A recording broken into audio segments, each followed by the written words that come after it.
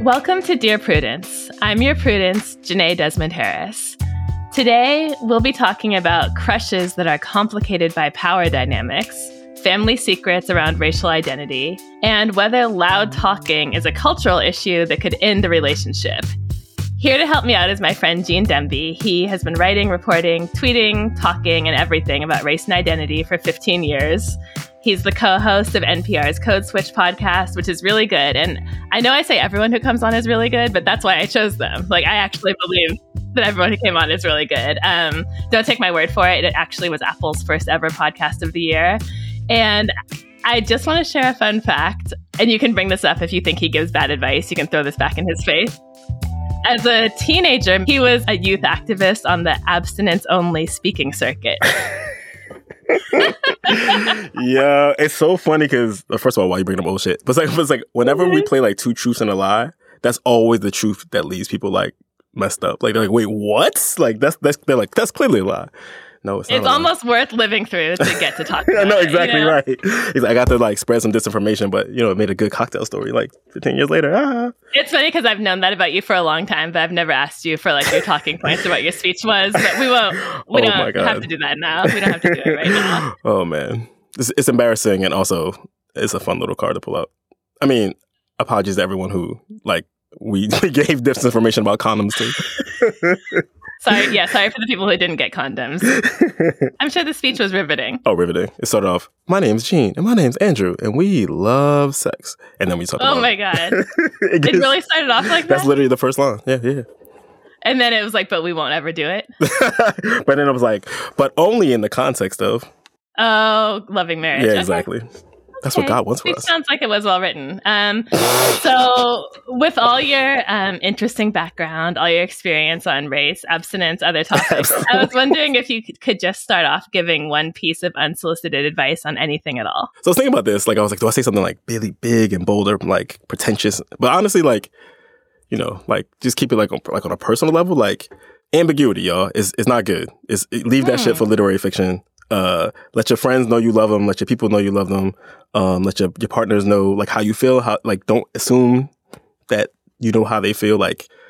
Over communicate. It's the thing that I feel so many things would be so much less frictionless, in the way we move through the world and our relationships, if we just over talked. It's really hard to do. I'm saying that as somebody who struggles with it, but it's yeah, that's the thing I would say. I really like that. And, so many times I'm answering these letters and I'm maybe you should have a conversation. Exactly. Do they know that you feel this way? Do they know that you have this whole narrative about them in your head?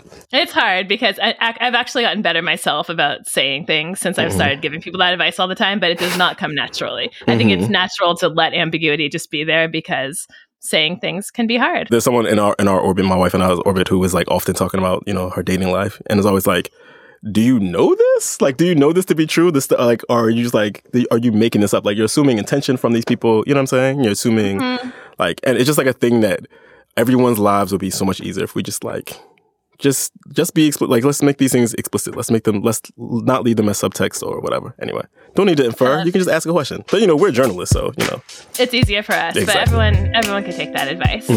Well, with that, Gene and I will dive into your questions after a short break.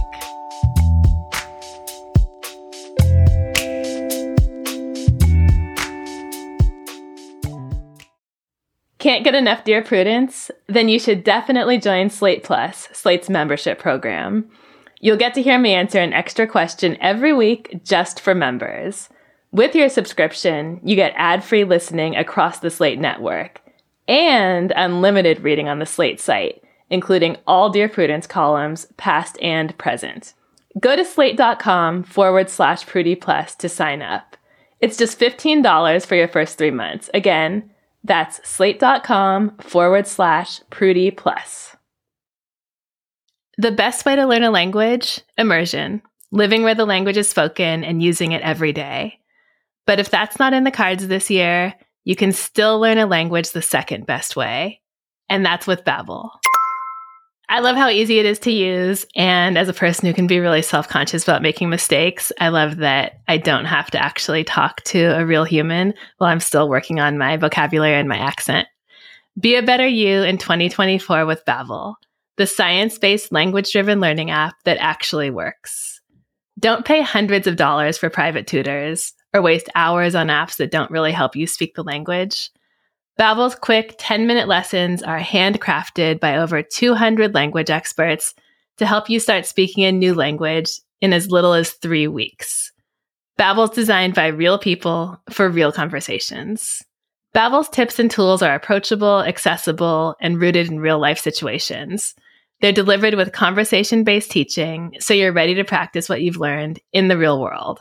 Babbel has over 16 million subscriptions sold. Plus, all of Babbel's 14 award-winning language courses are backed by their 20-day money-back guarantee. Here's a special limited-time deal for our listeners. Right now, get 55% off your Babbel subscription, but only for our listeners at babbel.com/Prudy. Get 55% off at babbel.com/Prudy, spelled BABBEL.com/Prudy. Rules and restrictions may apply. Welcome back. You're listening to Dear Prudence, and I'm here with Jean Demby. We're going to get started with our first letter, which is titled Secret Keeper.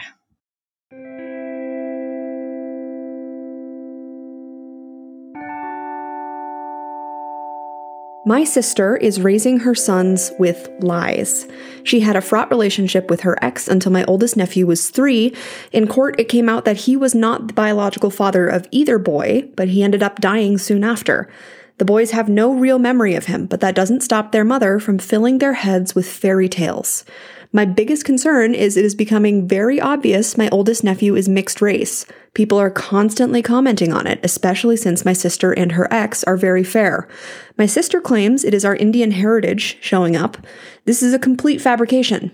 The few times I have expressed concern, my sister told me to mind my own business, and she knows what is best for her sons. I can't see this ending well for anyone. Between DNA tests being so common and her dead ex's family living nearby, it isn't going to stay a secret. I have always heard that keeping family secrets like closed adoptions are very damaging, especially the older they get. My nephew is already 7 and starting to ask questions. What should I do here?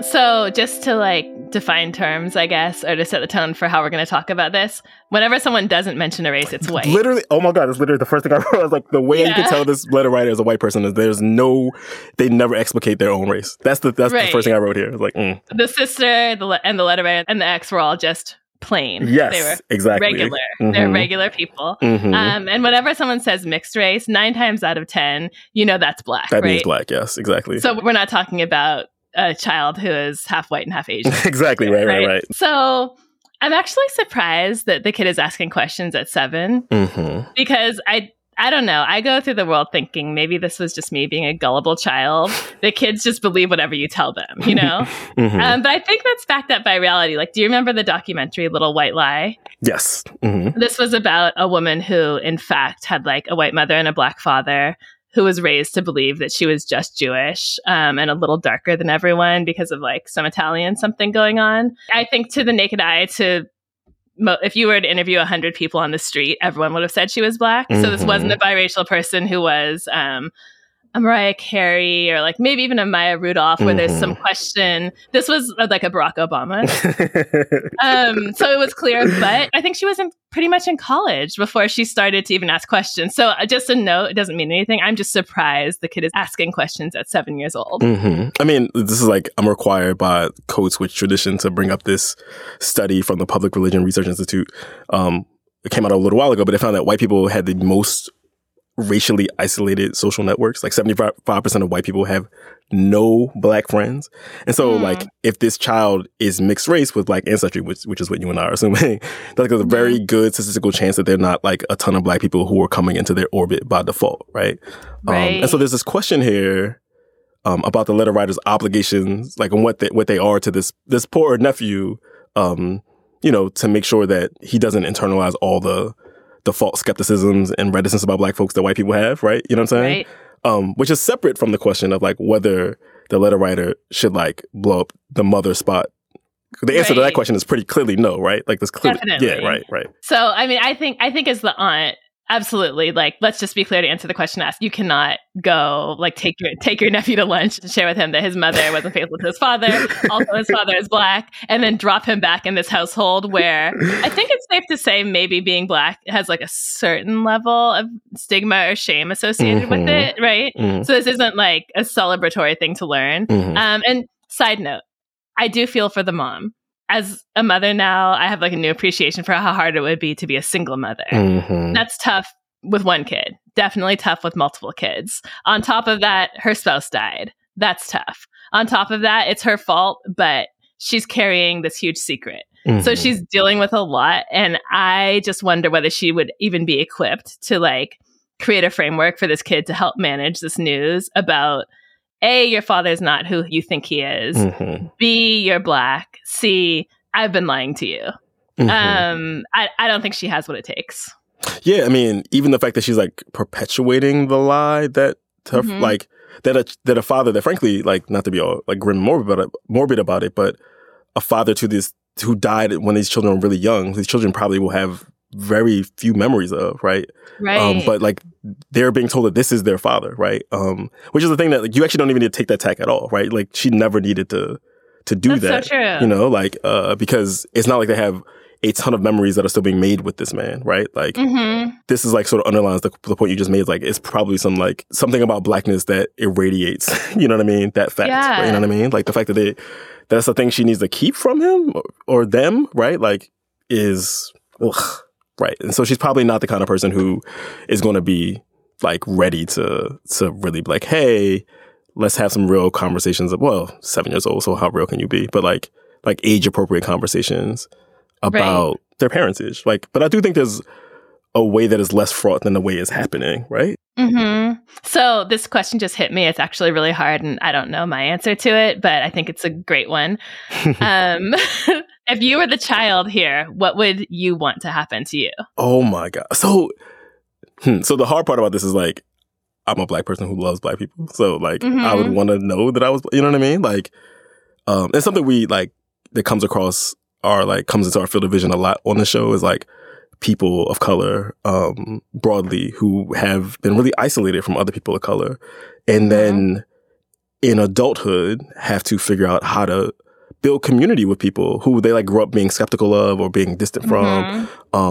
And also people who have like tools and humor and all sorts of things that they can use to navigate, you know, racism and white supremacy, right? You know what I mean? Like, I feel for this child, like knowing what I know as an adult, right? Like I was like, oh, I would love to have access to all the tools that, you know, that people create in community with each other to like, to just get through the world, like to live in the world and like the things that people make together. And like, I feel bad. It seems like just the knowledge that, hey, by the way, you're Black.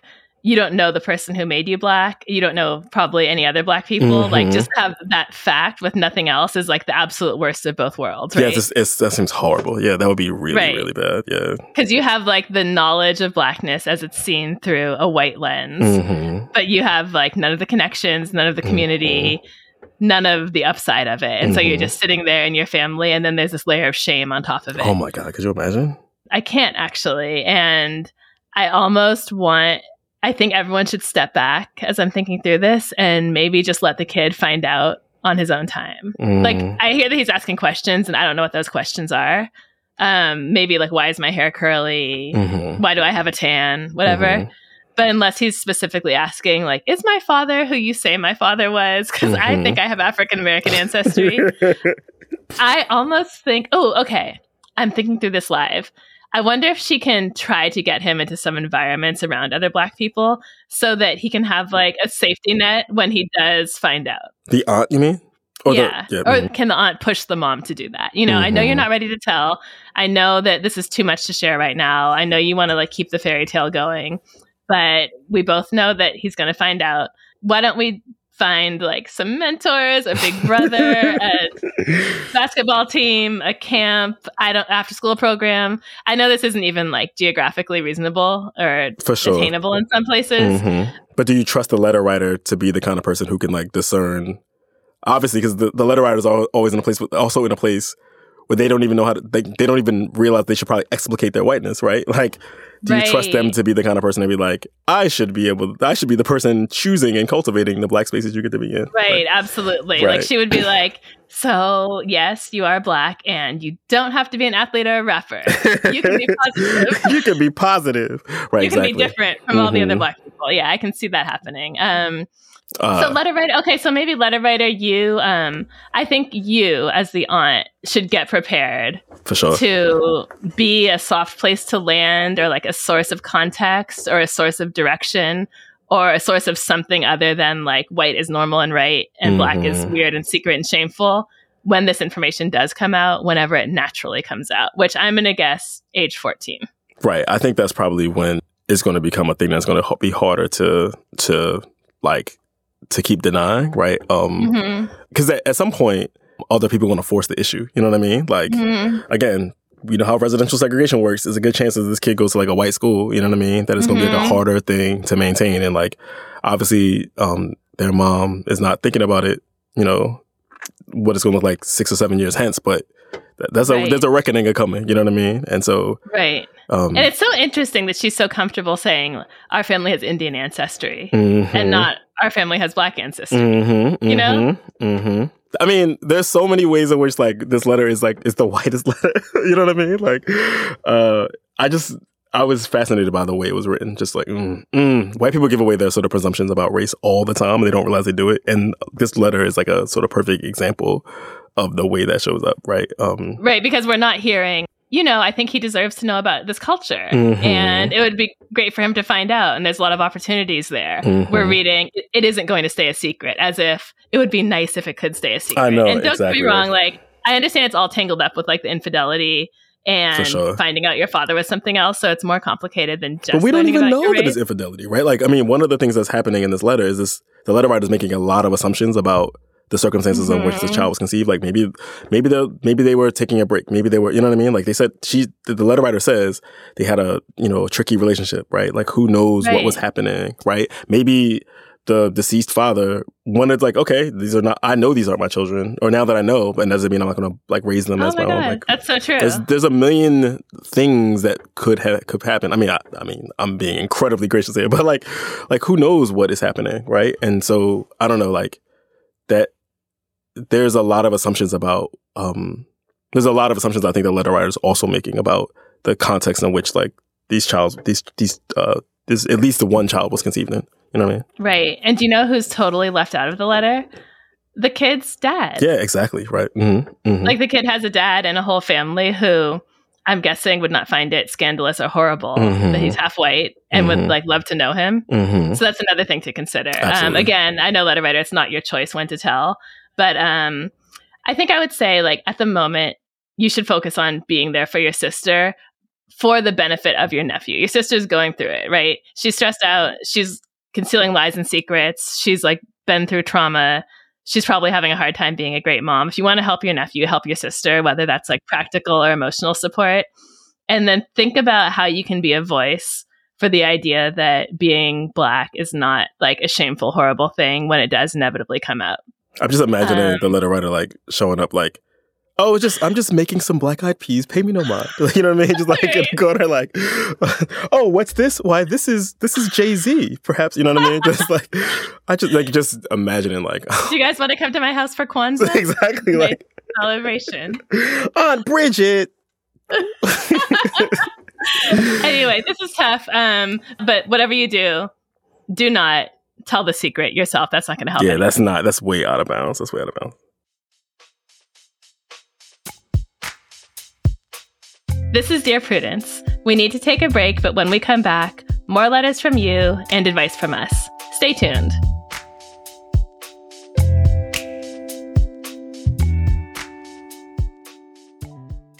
Our bodies come in different shapes and sizes, so doesn't it make sense that our weight loss plans should too? That's the beauty of Noom. They build a personal plan that factors in dietary restrictions, medical issues, and other personal needs so your plan works for you. Noom doesn't restrict or shame when you want to treat yourself. Their flexible program focuses on progress instead of perfection. You don't have to give up carbs or anything. And with their daily lessons, you can learn something new about your food choices every day. After just a few days of using the app, I learned how to recognize cues for overeating and how to choose the right foods to feel full. Stay focused on what's important to you with Noom's psychology and biology-based approach. Sign up for your trial today at Noom.com. That's Noom.com. And check out Noom's first ever cookbook, The Noom Kitchen, for 100 healthy and delicious recipes to promote better living. Available to buy now wherever books are sold. This episode is brought to you by Progressive Insurance. Hey, listeners, whether you love true crime or comedies, celebrity interviews, news, or even motivational speakers, you call the shots on what's in your podcast queue, right? And guess what? Now you can call the shots on your auto insurance, too. Enter the Name Your Price tool from Progressive. The Name Your Price tool puts you in charge of your auto insurance by working just the way it sounds. You tell Progressive how much you want to pay for car insurance. Then they'll show you a variety of coverages that fit within your budget, giving you options. Now, that's something you'll want to press play on. It's easy to start a quote, and you'll be able to choose the best option for you fast. It's just one of the many ways you can save with Progressive Insurance. Quote today at Progressive.com to try the Name Your Price tool for yourself and join over 28 million drivers who trust Progressive. Progressive Casualty Insurance Company and Affiliates. Price and coverage match limited by state law. Welcome back to Dear Prudence. I'm here with my guest, Jean, to answer your letters. And the next one is titled Vocal and Vexed.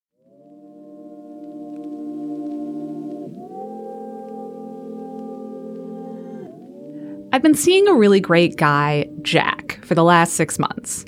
He's smart, funny, kind, and I especially admire how compassionate and empathetic he is.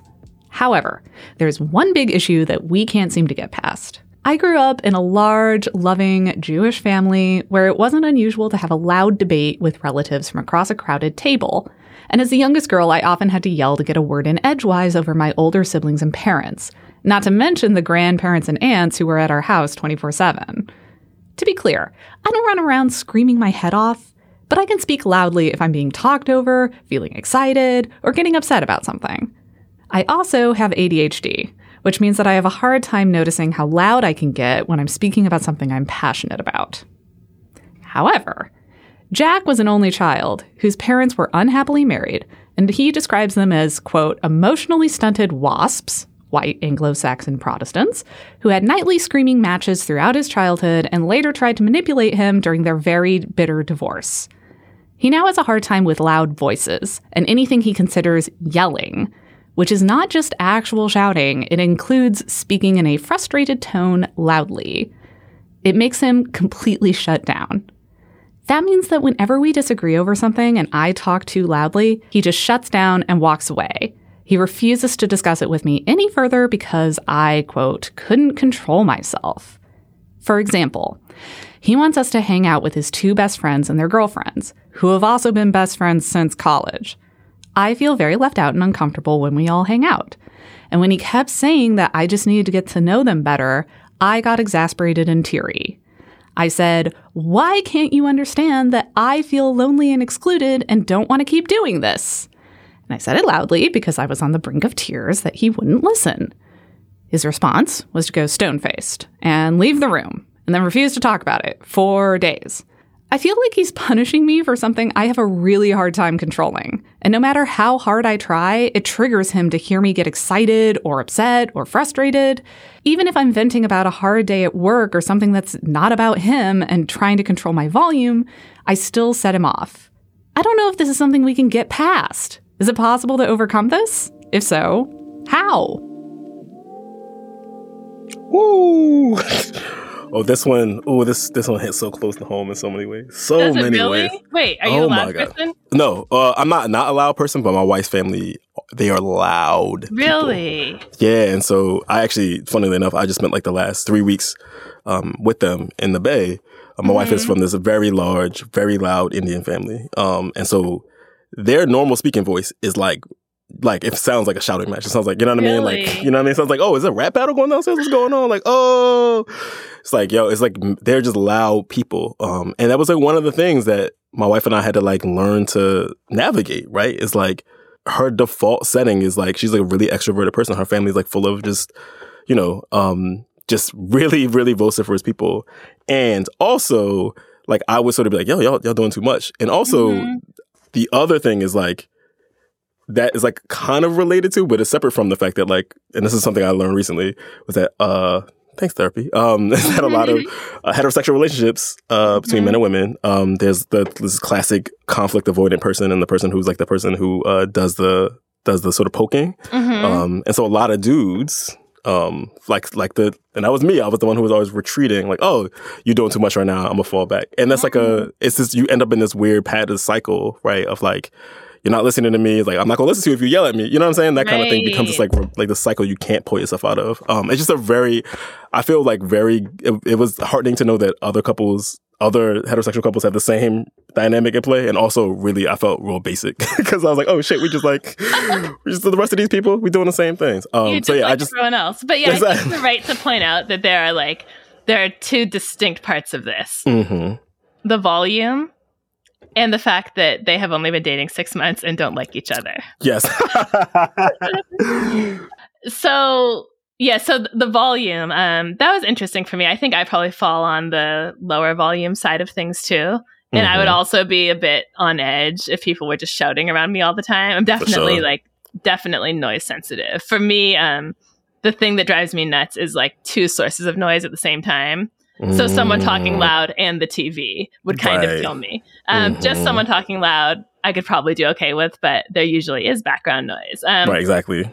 Total, like, small point. What is the difference between talking loud in a frustrated voice and yelling? I feel like those are the same thing. That is the same thing, right? But also, it's one of those things like, and you said this in one of your recent answers, which I really appreciated, was like, if your partner says something to you and you have to repeat back what they said, it's actually much harder to say the thing that they said to you without, putting a little embellishment on it, a little mustard on and like filtering it through what you heard, what you think they said. Like, a lot of times when people in relationships are arguing, I think they're underestimating the extent to like which the thing they're saying is not being received for all sorts of reasons. You know what I'm saying? And so like, and then the way they don't realize that sometimes she might not realize that she's yelling at this cat. You know what I'm saying? Like, right. But it's also true that like, it sounds like he has some real trauma around, being yelled at, right? Like, and that's like couples therapy is rough and also really helpful. Like, I mean, you said these people don't like each other, and I'm not so pessimistic about it, but like, you have to learn,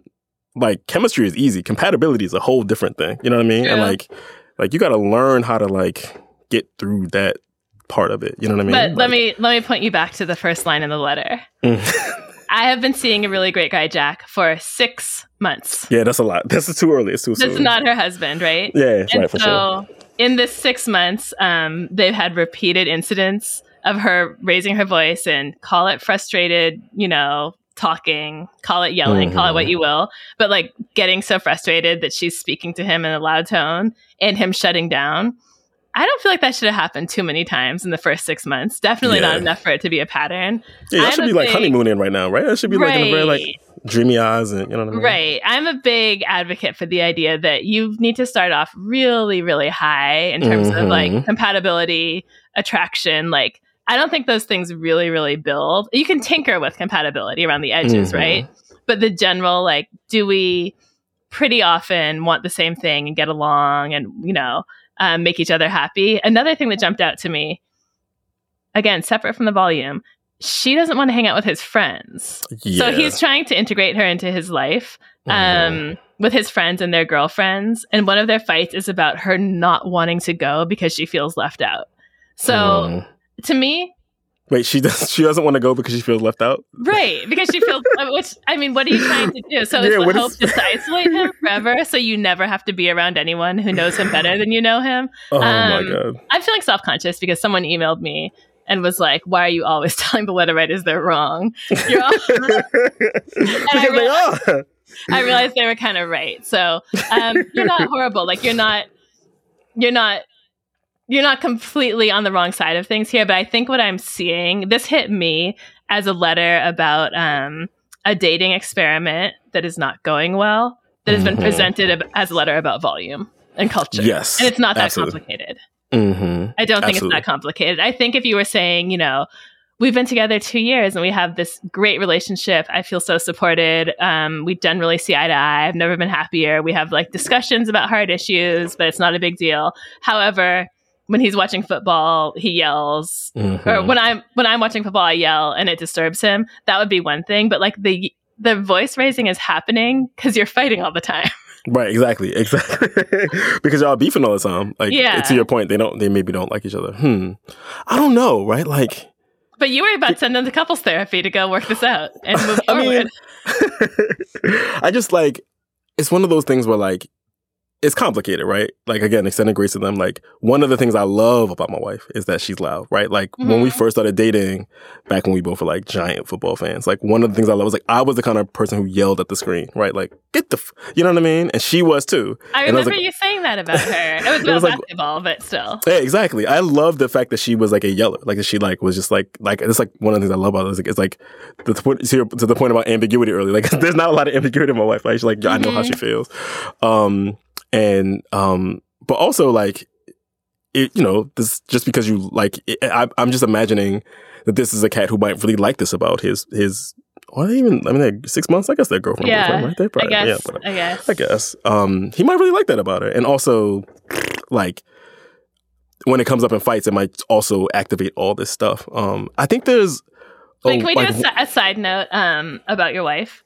It's interesting to me to hear about how loud she is, because that absolutely does not connect in any way to being like aggressive or hostile. For sure, right? 1,000%. That's so my relationship with her is a texting relationship, and she's like very sweet. She's very thoughtful. She's very gentle. She's loud and sweet. Yeah, when it comes to like her ideas and her words. So I mean, it would be tough for her if someone felt like upset or scared by her volume when she knows and I know that she's coming from like the most gentle and sensitive possible place when she interacts with the world, you know, but she might not sound like it.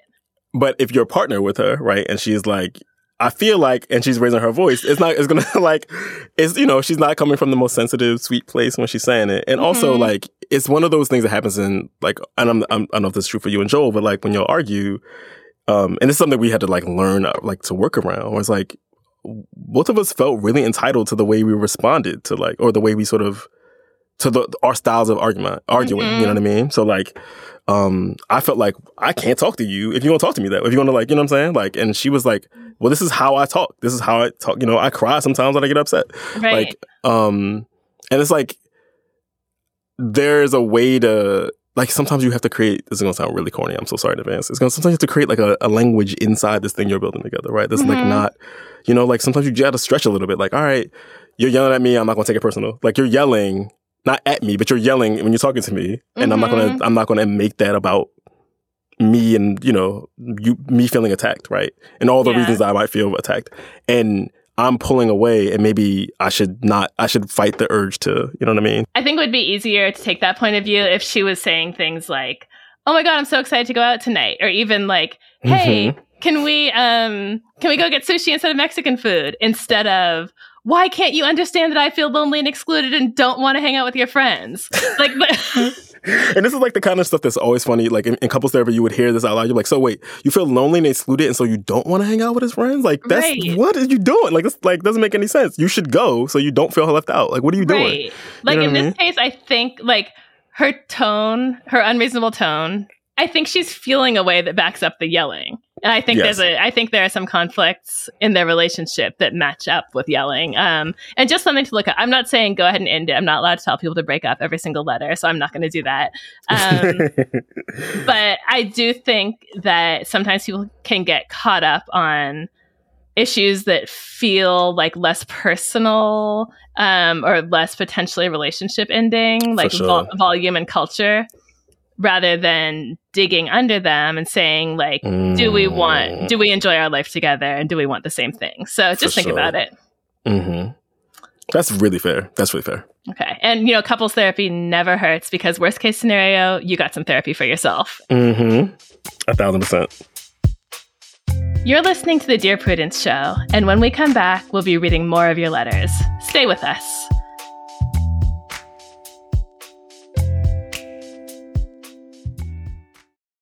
Adultish is back.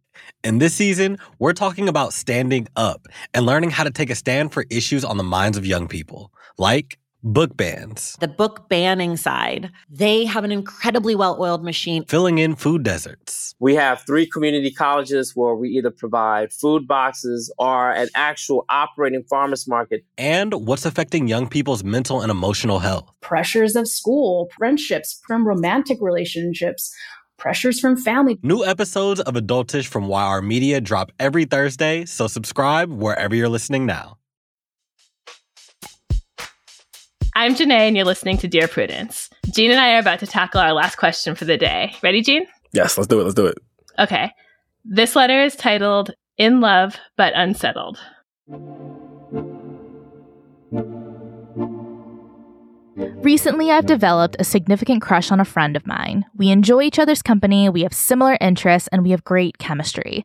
I would love to ask them on a date, but I'm uncertain about a few factors, and I think I need an outside perspective. I've asked a few friends, but I've gotten conflicting responses. Our financial situations are very different. I won't need to get a job until after I graduate, and my parents are paying for my education. They are attending school and working full-time. At the beginning of the year, before I knew them very well, I started paying them to tutor me in math, and I don't want to stop. They're a great teacher, they're great at math, and they can explain wonderfully. Plus, I love their company, and we often talk about books, video games, history, and everything else under the sun.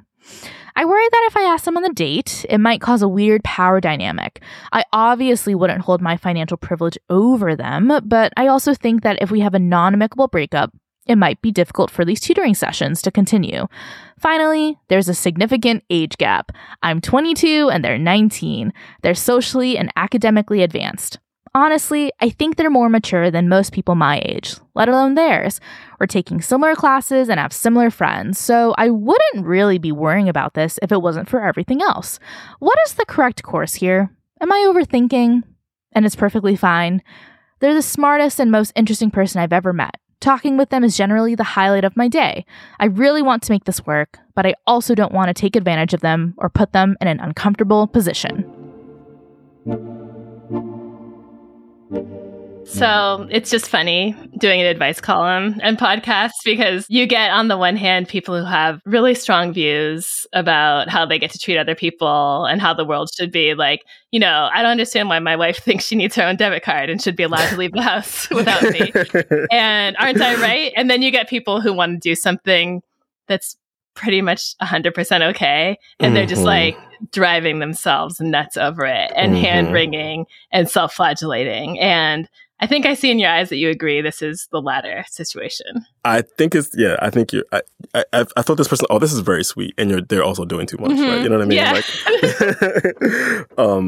it feels like it's really dope, actually, that they're thinking about sort of the age disparities and like, and the financial disparities, which actually is kind of resting on a very flimsy premise here, right? Like, you know what I mean? Like, I don't know how much we should make out of the fact that they have to work in college, right? You know what I mean? Like, right. How big a deal that is, right? It seems to be from the letter writer to stand in for like some, as an avatar for like some giant economic chasm between the two of them, which I don't know if that's actually true. You know what I mean? I like the phrase "very sweet but doing too much." I could like just abbreviate that, like VS DTM. That would be my answer to so many people. That's totally. I mean, I love our wonderful and thoughtful and progressive Slate readers, but we do get a lot of VS DTM letters. So let's just break it down into pieces. Sure. So 3-year age difference. That's nothing, right? I struggle with age gaps because I sit here and I start thinking, well, what about 6 years? What about 9 years? What about 12 years? Where exactly is the line? I never know, but I don't think 3 years is a big deal at all, right? At that age, though, 19 and 22 are like a pretty big jump. Okay, you know what I mean?